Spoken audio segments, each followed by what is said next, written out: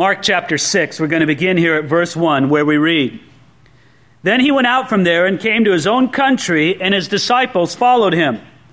And when the Sabbath had come, he began to teach in the synagogue. And many hearing him were astonished, saying, 'Where did this man get these things?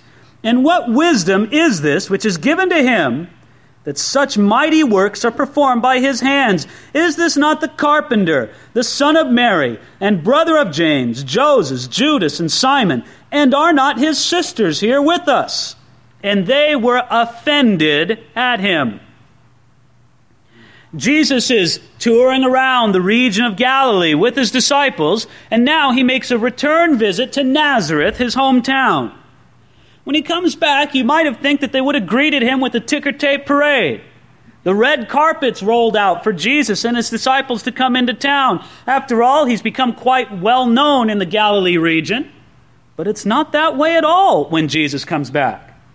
As a matter of fact, when he comes back, he arrives, first of all, if you notice in verse 1, it says, "And his disciples followed him."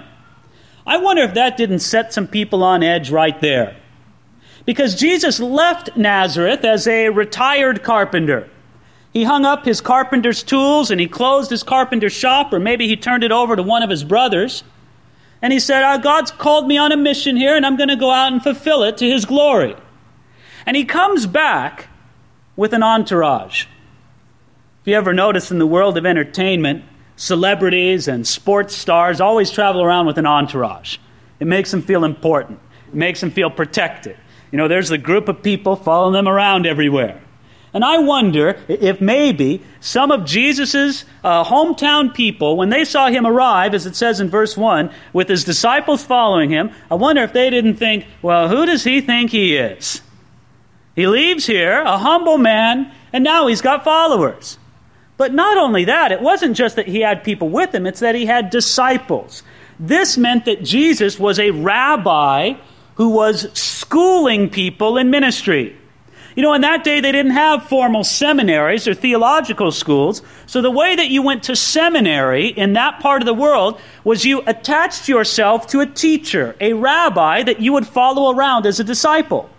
And you would learn from him. That's exactly how Paul learned his business, being a rabbi in Judaism before he came to Jesus Christ. He was attached to the famous rabbi Gamaliel. But Jesus now has his own entourage. He comes into town, and when he teaches on the Sabbath, everybody's astonished, it says there in verse 2. It says, "And many hearing him were astonished, saying, 'Where did this man get these things?'" Now, it's not a bad question to ask. Jesus, here's your teaching and your followers and just everything about you. Where did all this come from?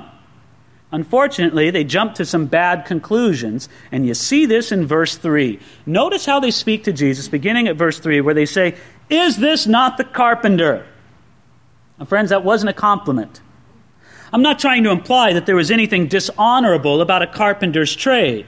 But what they're pointing out is that Jesus is not a formally trained rabbi. It's as if they're saying, well, where did he go to seminary? He's just a carpenter. He never went to Bible college. He's just a working man. He was never the formal disciple of a rabbi, much less a prominent rabbi. Who does he think he is? It's kind of interesting because occasionally the question will come up to me. Somebody asks me, so where did you go to seminary?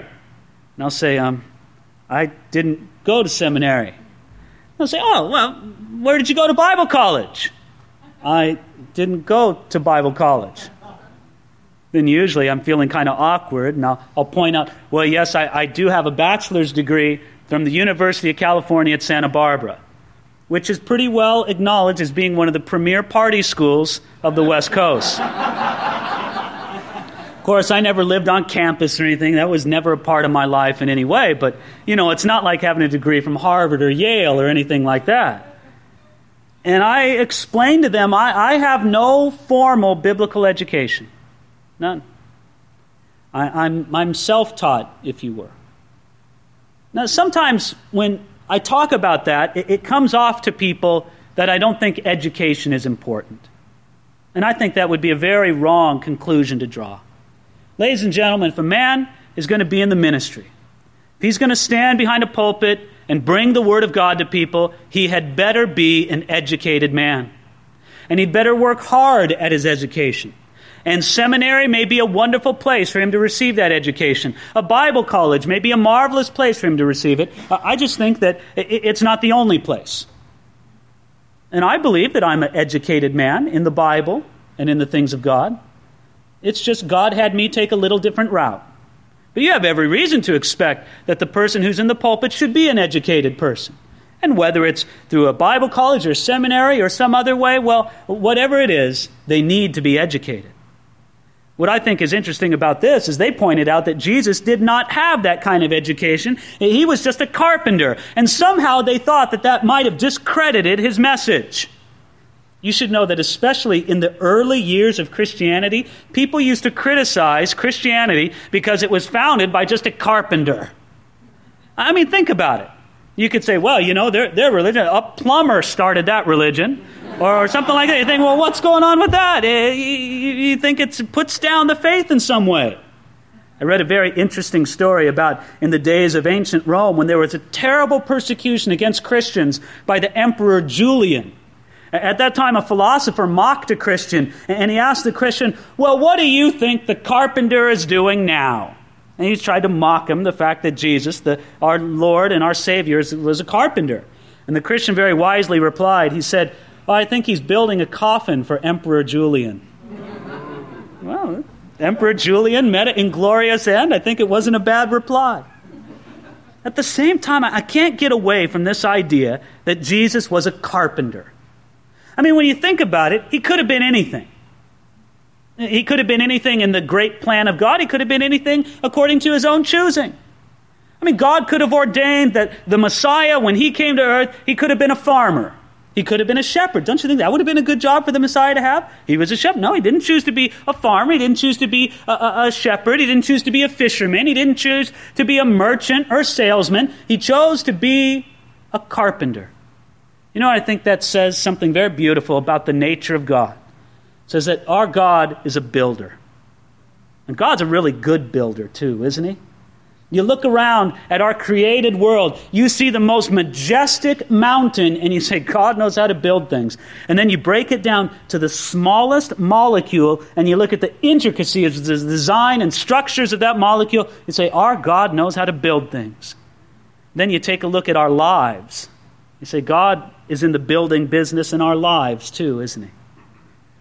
You know, except with the created world, the mountains and the molecules, God started from scratch. With our lives, he has to do a remodel job. He comes to our house, as it were, as if we're the ultimate fixer-upper. And he says, we got to change some things around here. We got to fix things up. You just say, okay, well, Lord, what are you going to do? You know, and sometimes he comes to a room and he just repairs it and fixes it up. Other times he takes a look and he says, you know, this whole wing of the house, it has to come down. I have to destroy this wing. Oh, no, Lord, can't you just throw up some wallpaper there? No. He says, I know what I'm doing. It has to come down. And as a wise builder, God loves to build things in our lives. I think that as Jesus was a carpenter, he learned things as a carpenter. I think one of the things that God the Father taught God the Son as God the Son worked as a carpenter is I think he taught him that there's a lot of potential in a log. Can you imagine a big piece of wood, a felled tree being delivered to Jesus on a big cart there at the carpenter's shop? And Jesus looks at that big log and he thinks of all the potential that's in it. He thinks, well, you know, there's a plow in that log. There's a yoke for some oxen. There's some boards that can be sawn to frame out a house. And I see in that log, I see a beautiful piece of furniture that can adorn a home. And as Jesus thought of these things, I think he learned deep in his soul that you can look at something very rough and there's a lot of potential in it. Aren't you glad that God looks at us the same way? You might just be a useless old log before God. But he looks at you this morning and he sees what he can make of you. He sees all the glorious things he can bring out of your life. You're not useless to God, even if you don't feel very useful right now. But you know, Jesus also learned in that time that it takes a lot of work and it takes a lot of time to make something usable. You know, good carpenters don't work all that quickly, do they? It takes some time. You know, when you're young and when you're impetuous and doing that kind of craftsmanship, you try to rush through every job. You get a little older, you get to be good and a real technician in your craft. And you see those guys, they don't move so quickly. They work slowly and thoroughly, and they produce the best kind of stuff. You know, if you want the carpenter to do a good job at your house, you better be prepared for him to take a few days. And that's how God's work is in our life, isn't it? Oh, we sit around and we say, well, God, aren't you finished yet? Come on, let's go. You know, you get the job done. And he said, oh, this is a difficult job. It's going to take me some time. And it takes work, too. I think there's a third lesson that Jesus learned from being a carpenter. I think he learned that the finest things are made from the hardest woods. As Jesus looks at our life, he says the same thing, right? Oh, some of you are hard wood for God to work on. But you know what? He can make the finest things out of you. When a carpenter wants to go and he wants to make the excellent furniture, the really great cabinets, he chooses the hardest wood he can. Not because it's easy to work with. No, it's the most difficult to work with. But he knows that's going to be the most glorious thing there. God knows the same thing in our lives. But in any regard, when they said this in verse 3, is this not the carpenter? They did not mean it as a compliment. In the same way, following up next in verse 3, they said, the son of Mary. Now, we're not sensitive to it because we're removed from it in the language, in the culture. But that was also a slap at Jesus' face because it was very uncommon to refer to a person as a son of his mother. You always referred to him as a son of his father. They would have said the son of Joseph, but they're making a slap at Jesus. It's not exactly like saying he's a mama's boy, but still it's a disparaging remark. They're criticizing Jesus. They're putting him down. There's a lot of suspicion. There's a lot of contempt behind those words. If you notice at the end of verse 3, it says, and they were offended at him. Isn't that odd? These people who should have been so close to Jesus, the ones who saw him from beginning to end, they should have known very well that Jesus was what he said he was. I mean, there was not a single tradesman there that Jesus ever cheated. There was not a single person that he ever worked for in that town that ever came out on the short end of the deal. There was never a creditor that Jesus didn't pay. There was never a shop owner that ever had trouble with Jesus when he was a little boy. Every one of them knew his life, yet it didn't make them embrace him when he was older. Maybe they were too familiar with Jesus. And I would put that in parentheses, of course, too familiar, because I don't think you can ever really be too familiar with Jesus. But in a way you can. You think you know all about Jesus. And so you shut off your ears to really learning who he is. And when these people saw Jesus come back, they, oh yeah, we know Jesus. He's the carpenter, a good man. We like him. But a prophet? But a rabbi? But the Messiah? We didn't know that Jesus. And so they had just enough knowledge about Jesus to think they knew it all. May we never be in that place. It must have hurt Jesus being offended or having the people offended because of him, rather. But look at his reply here in verse 4. But Jesus said to them, a prophet is not without honor except in his own country, among his own relatives, and in his own house. Now he could do no mighty work there, except that he laid his hands on a few sick people and healed them, and he marveled because of their unbelief. Then he went about the villages in a circuit, teaching. First of all, Jesus will not allow the rejection of his own countrymen to debilitate him in ministry. He approaches it philosophically. He quotes a proverb of the day, and he says, a prophet's not without honor except in his own country. Well, that's just how it works. So often the people that are closest to you will reject you in this way. So he won't let it debilitate him. But the second thing, if you notice there in verse 5, is that he would do no mighty work there except heal a few people. Isn't it amazing? The unbelief of these people limited Jesus. Now, they didn't limit him in the absolute sense.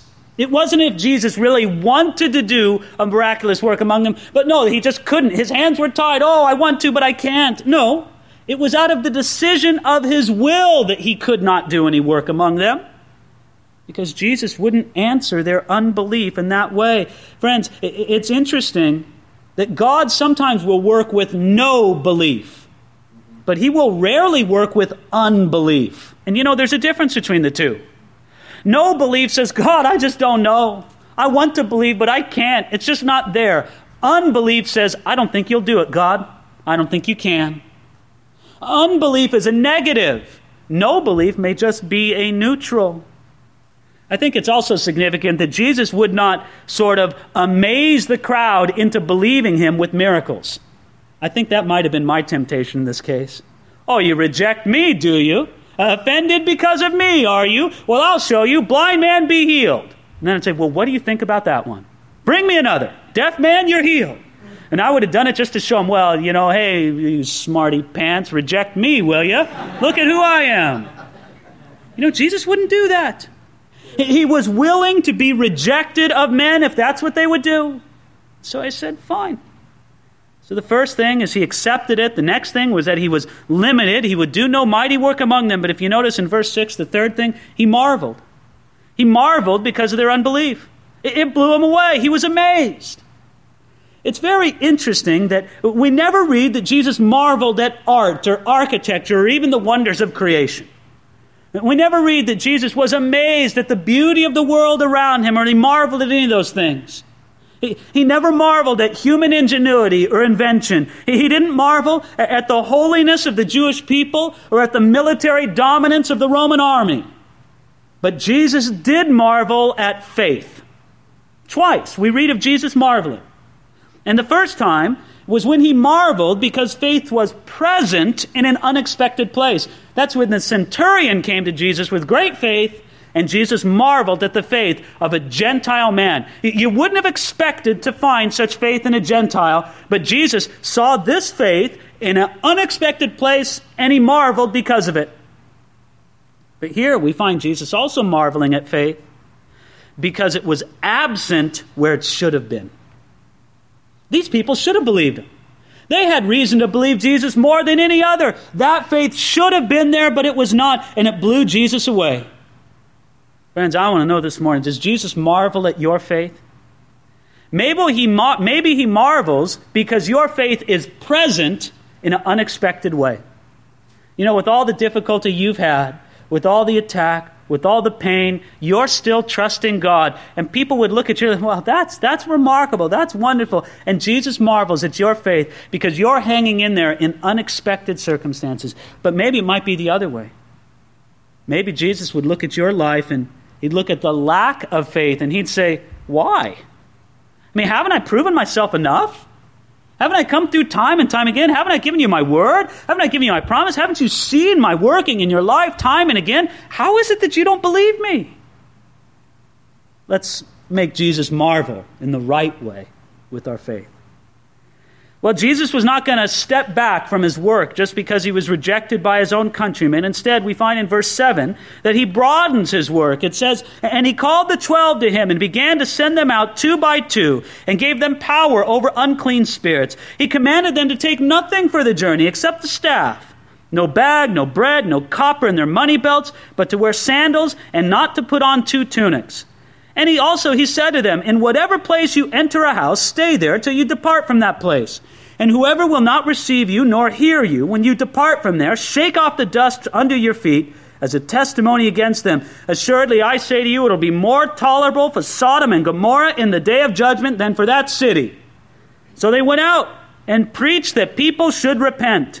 And they cast out many demons and anointed with oil many who were sick and healed them. I think Jesus is realizing that the end is in sight for his ministry. He can look down the road and say, I don't have many more months of being able to minister, and there's an urgency about the work. He knew. He knew that there were the religious elites and the political elites had conspired against him. They were plotting his murder. And now he saw that his own countrymen weren't even supporting him. So he says, the time is short. I can't be in more than one place at one time. Let's send out a team to do the work in a broader way. Isn't that the glorious thing about our ascended Lord Jesus? When he walked this earth, he could only be in one place at one time. If Jesus was in Nazareth at a certain time, he wasn't in Capernaum, or he wasn't in another city. That was the limitation of him taking on human flesh. But when he ascended to glory and sent out his Spirit, now Jesus can be everywhere at the same time. Isn't that wonderful? Jesus is here. And he's not just here. He's gathered in every gathering of faithful Christians across this city. Jesus is there too. And in every gathering of Christians across this nation, all over the world, when they come together and worship, Jesus is there. But when he was in his human flesh during the days of his earthly ministry, it wasn't like that. So he sent out a team of disciples, and he said, go 2 by 2 to these different places and do what I would do there. And so they went and they preached, and they went and they brought healing and the power of God. I thought it was very interesting there. If you notice in verse 13, it said they cast out many demons and anointed with oil many who were sick and healed them. Isn't that interesting? The only place that we read in the Bible other than this about anointing with oil to heal the sick is in James chapter 5, where it speaks about calling the elders together to anoint with oil that the sick may be healed. I think that's a very interesting picture for us for 2 reasons. First of all, it's a picture, of course, of the Holy Spirit coming upon that person. Consistently throughout the Scriptures, oil is an emblem or a picture of the Holy Spirit. And so when somebody comes forward for prayer here at Calvary Chapel and they want to be healed, we will very often anoint them with oil. Oh, we don't pour a big bottle of oil over their head, although that's the way they often did it in biblical times. We take a little smudge of oil with our thumb and we'll put it on their forehead. And what it is, it's a picture, it's an emblem of saying, Lord, we want you to pour out the Spirit upon this person. And in obedience to a passage like this in Mark chapter 6 and in James chapter 5, we say, Lord, we're anointing this person with oil. It's not the oil as if it were a magic potion, but it's an emblem of the presence and the power of the Spirit of God. And the Spirit of God can miraculously meet this person's need. So, Lord, we anoint them with oil. But what I find interesting about this is that there may be a double meaning here. Because also in the ancient world, anointing with oil was a medicinal practice. Ancient Greek and Roman doctors said that oil was one of the best instruments for healing diseased bodies. And they would often give a sick person a rub down with olive oil because they thought it was a very helpful medicinal treatment. And I don't know if it helped them, but it sure made them feel good. And so what we may be having before us here, it says anointed with oil, many who were sick. It may talk about giving them proper medical attention as well. You know, the two do not exclude each other. God's miraculous healing and medical treatment are not enemies. Not at all. And every once in a while, you'll have somebody who comes along and they say, well, God healed me. I don't need to go to the doctor. Well, we will encourage them to go to the doctor. Not because we don't believe God worked in their life. But number one, we know that God often brings healing through doctors. It's a beautiful thing. But secondly, we say, well, great, if God's miraculously healed you, then go to the doctor and let it be a testimony to him. Let's get it documented because God's work is always faithful and true, and go ahead and have it demonstrated before the doctor. But my point is that the two don't contradict. I think there's something else very interesting about this. It's their preaching.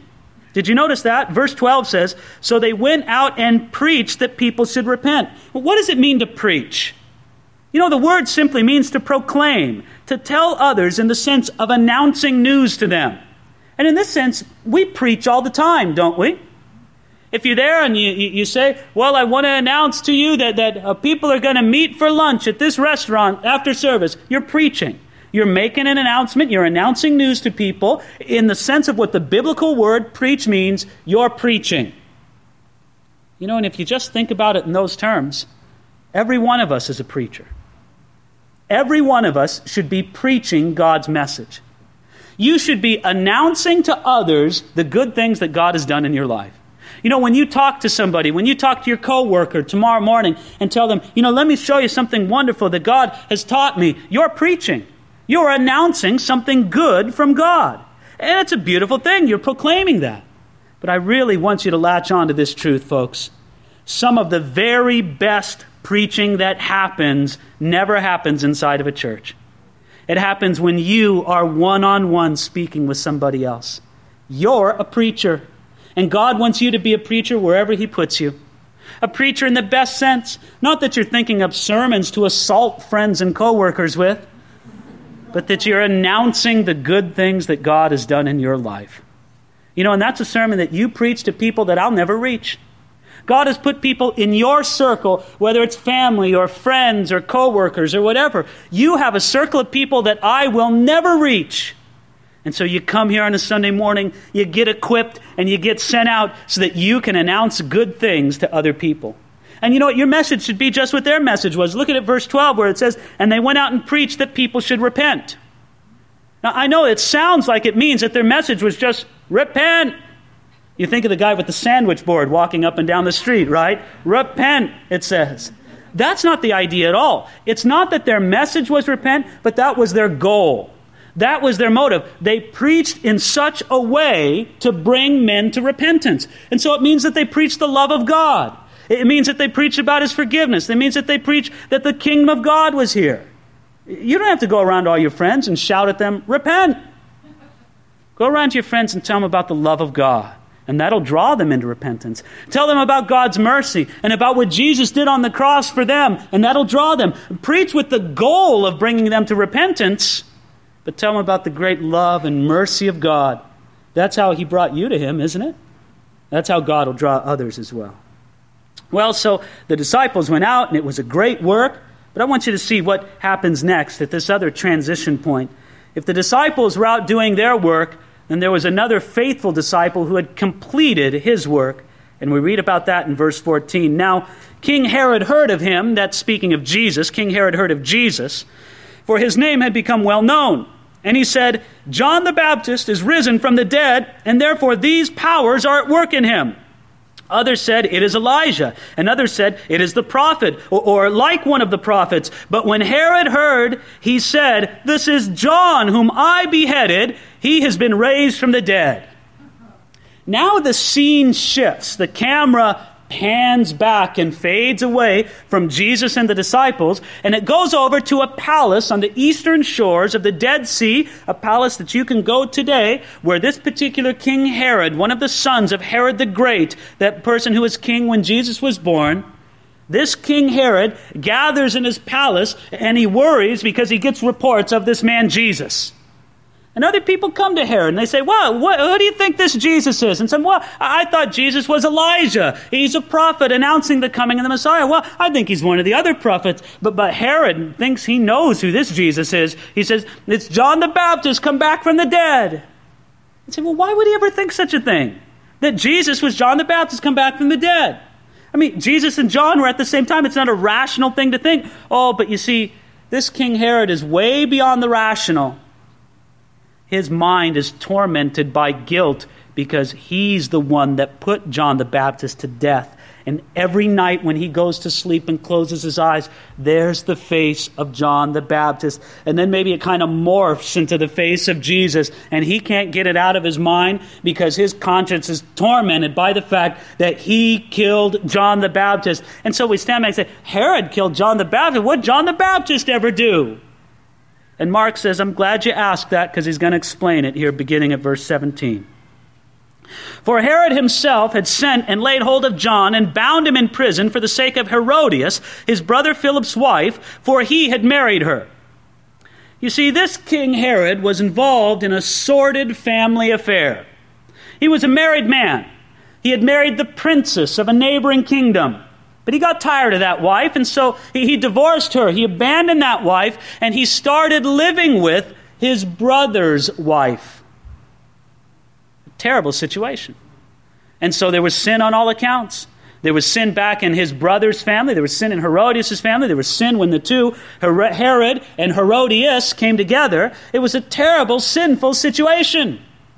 And look at what had happened here in verse 18. For John had said to Herod, it is not lawful for you to have your brother's wife. Therefore Herodias held it against him and wanted to kill him, but she could not. For Herod feared John, knowing that he was a just and holy man, and he protected him. And when he heard him, he did many things and heard him gladly. Isn't this interesting? You have a very strange relationship. We have the prophet John boldly, fearlessly speaking out against the sinful conduct of this wicked king. He says, it's not lawful, it's against God's law for you to have your brother's wife this way. Now you wouldn't think that Herod would have just said, well, off with his head. But he didn't. Herod was strangely attracted to this prophet. Oh, he hated listening to him, but he loved listening to him. Maybe you're like that when you hear the word of God. It's a strange mixture. You grit your teeth but at the same time you like it. You're attracted to it. It's like the moth that comes to the flame, and the flame will singe the wings of the moth. At the same time, the moth can't get away from the flame. There's a strange attraction there, and that's how it was for Herod. He didn't know what to make of John. John rebuked his sin fearlessly, yet he knew that there was a goodness there and a power from God there. But there was no conflict in the wife of Herod named Herodias. She just wanted John dead. She said, "This man makes me feel so guilty. I know how I can get rid of the guilt. I'll get rid of the man." And she wanted Herod to kill him, but Herod wouldn't do it because he knew that John was a godly man, a just man. But Herodias knew how to manipulate the situation. Verse 21, "Then an opportune day came when Herod on his birthday gave a feast for his nobles, the high officers, and the chief men of Galilee. And when Herodias' daughter herself came in and danced and pleased Herod and those who sat with him, the king said to the girl, 'Ask me whatever you want, and I will give it to you.' He also swore to her, 'Whatever you ask, I will give you, up to half my kingdom.'" The scene is vivid, isn't it? There they are at a big feast, a big banquet, and the tables are sagging under the weight of all the food there. And they've had their entertainment. They probably had the lascivious dancers come in, but those were the paid professionals. Those were the women who were expected to do it, a little better than prostitutes. There they were, bearing their flesh before this gathering of men. But then comes in the princess, Herod's own stepdaughter, the daughter of his own wife Herodias. And if you notice the emphasis there, it's as if Mark is amazed, where he says there in verse 22, "And when Herodias' daughter herself came in and danced." Well, this is a princess. No upstanding woman at all would do this, much less a princess come in and dance this way before the men. It was extremely provocative, and it was extremely immoral. And the men were so swayed by it, they were so enticed by the lewdness of this girl, that Herod made her a bold promise. It's as if in the way a man might boldly tip an immoral dancer today, and he did it in his own way, and he said, "Well, I'll give you anything you want. You just ask for it, and I'll give it to you." And then what happened next? The girl ran back to her mother, if you notice here, verse 24. So she went out and said to her mother, "What shall I ask?" And the mother, calculating all the way, you see what she said in verse 24? And she said, "The head of John the Baptist." Well, she put Herod in a vulnerable position. Verse 25, "Immediately she came in with haste to the king and asked, saying, 'I want you to give me at once the head of John the Baptist on a platter.' And the king was exceedingly sorry. Yet because of the oaths and because of those who sat with him, he did not want to refuse her, and immediately the king sent an executioner and commanded his head to be brought, and they went and beheaded him in prison and brought his head on a platter and gave it to the girl, and the girl gave it to her mother. And when his disciples heard of it, they came and took away his corpse and laid it in a tomb." It's ghastly, isn't it, friends? This terrible display of immorality in this situation and the violence that it resulted in. Nobody comes out good. You have Herodias there, the wife of Herod. What a wicked woman. Calculating all the way, knowing that if she put her husband in this lascivious and vulnerable situation, she could get out of him a promise that he could not refuse. And so she did it in the extreme brutality and violence that she says. She's not content to merely have John executed. She wants the ultimate vindication. He wants his memory to be disgraced. So just don't kill him. Bring me that head upon a platter. It's as if we're having a glorious banquet, and this will be the next dish that will be served. So it comes upon a plate. Herodias, what a wicked woman. And then you have her daughter, shamelessly dancing, shamelessly being used as a pawn in this battle between her mother and the prophet John. A terrible situation of this lewd young girl being used, but then also willingly going along with it. But then, perhaps worst of all, you have the sad state of Herod himself. Did you notice what it says in verse 26? "And the king was exceedingly sorry.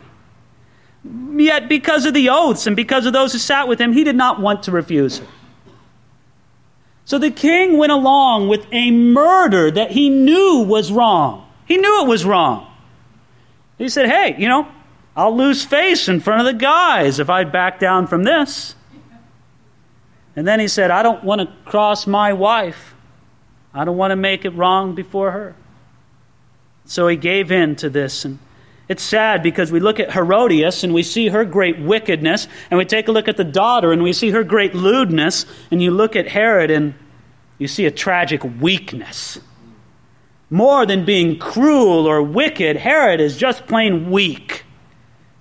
And no wonder his conscience was haunted by the murder he committed against John the Baptist. Friends, God knows how to address these wrongs. It wasn't long until Herod had to pay the tab for this sin.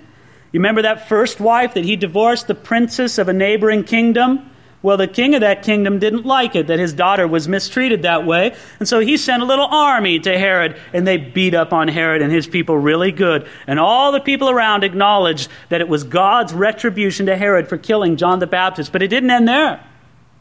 Herod, because of his own arrogance and petulance, was called back to Rome and called on the carpet before the Roman emperor. And the Roman emperor banished him to Gaul, what is today we call France, far off in exile. And there in the bitterness of exile, both Herod and his ungodly wife Herodias, they committed suicide. An inglorious end to an ungodly life. Friends, I think the greatest tragedy is that Herodias, this wicked woman, thought that she could lessen her guilt, she could get rid of the guilt by piling another sin on top of it. There's only one way to get rid of the guilt, ladies and gentlemen, and that's to bring your sinful condition to the cross of Jesus Christ, because He died on the cross to take your guilt. The guilt that stains your soul, the guilt that troubles you today, Jesus bore it on the cross. Why not give it to Him in an act of faith? He died to set you free from that. That's why He went to the cross, to bear the penalty and the guilt and the shame of your sin. And every person here can walk out of this room a free man, a free woman. And you don't have to close your eyes at night and be haunted by the specter of your past sins. Jesus is here to set you free from that guilt. Won't you let Him set you free? He has the key and He wants to unlock the door. Let Him do it in your life this morning. Let's pray to that end right now. Lord God, I want to pray for us all this morning, Lord. First of all, that we would not be too familiar with Jesus and end up rejecting Him in an unwise way. Secondly, Lord, I pray that You would free every one of us from the burden of guilt that troubles our souls. Lord, there's many here this morning, and they rightly feel guilty because they've sinned. But Lord, You can set us free. We lay our guilt and our shame and the penalty of our sin upon Jesus Christ on the cross. And finally, Lord God, we ask that You send us forth from this room as Your preachers. No, Lord, not with a scripted sermon, but just good news to announce of the work that You've done in our life. Please do it, Lord, for Your glory and by Your grace. We pray this in Jesus' name. Amen.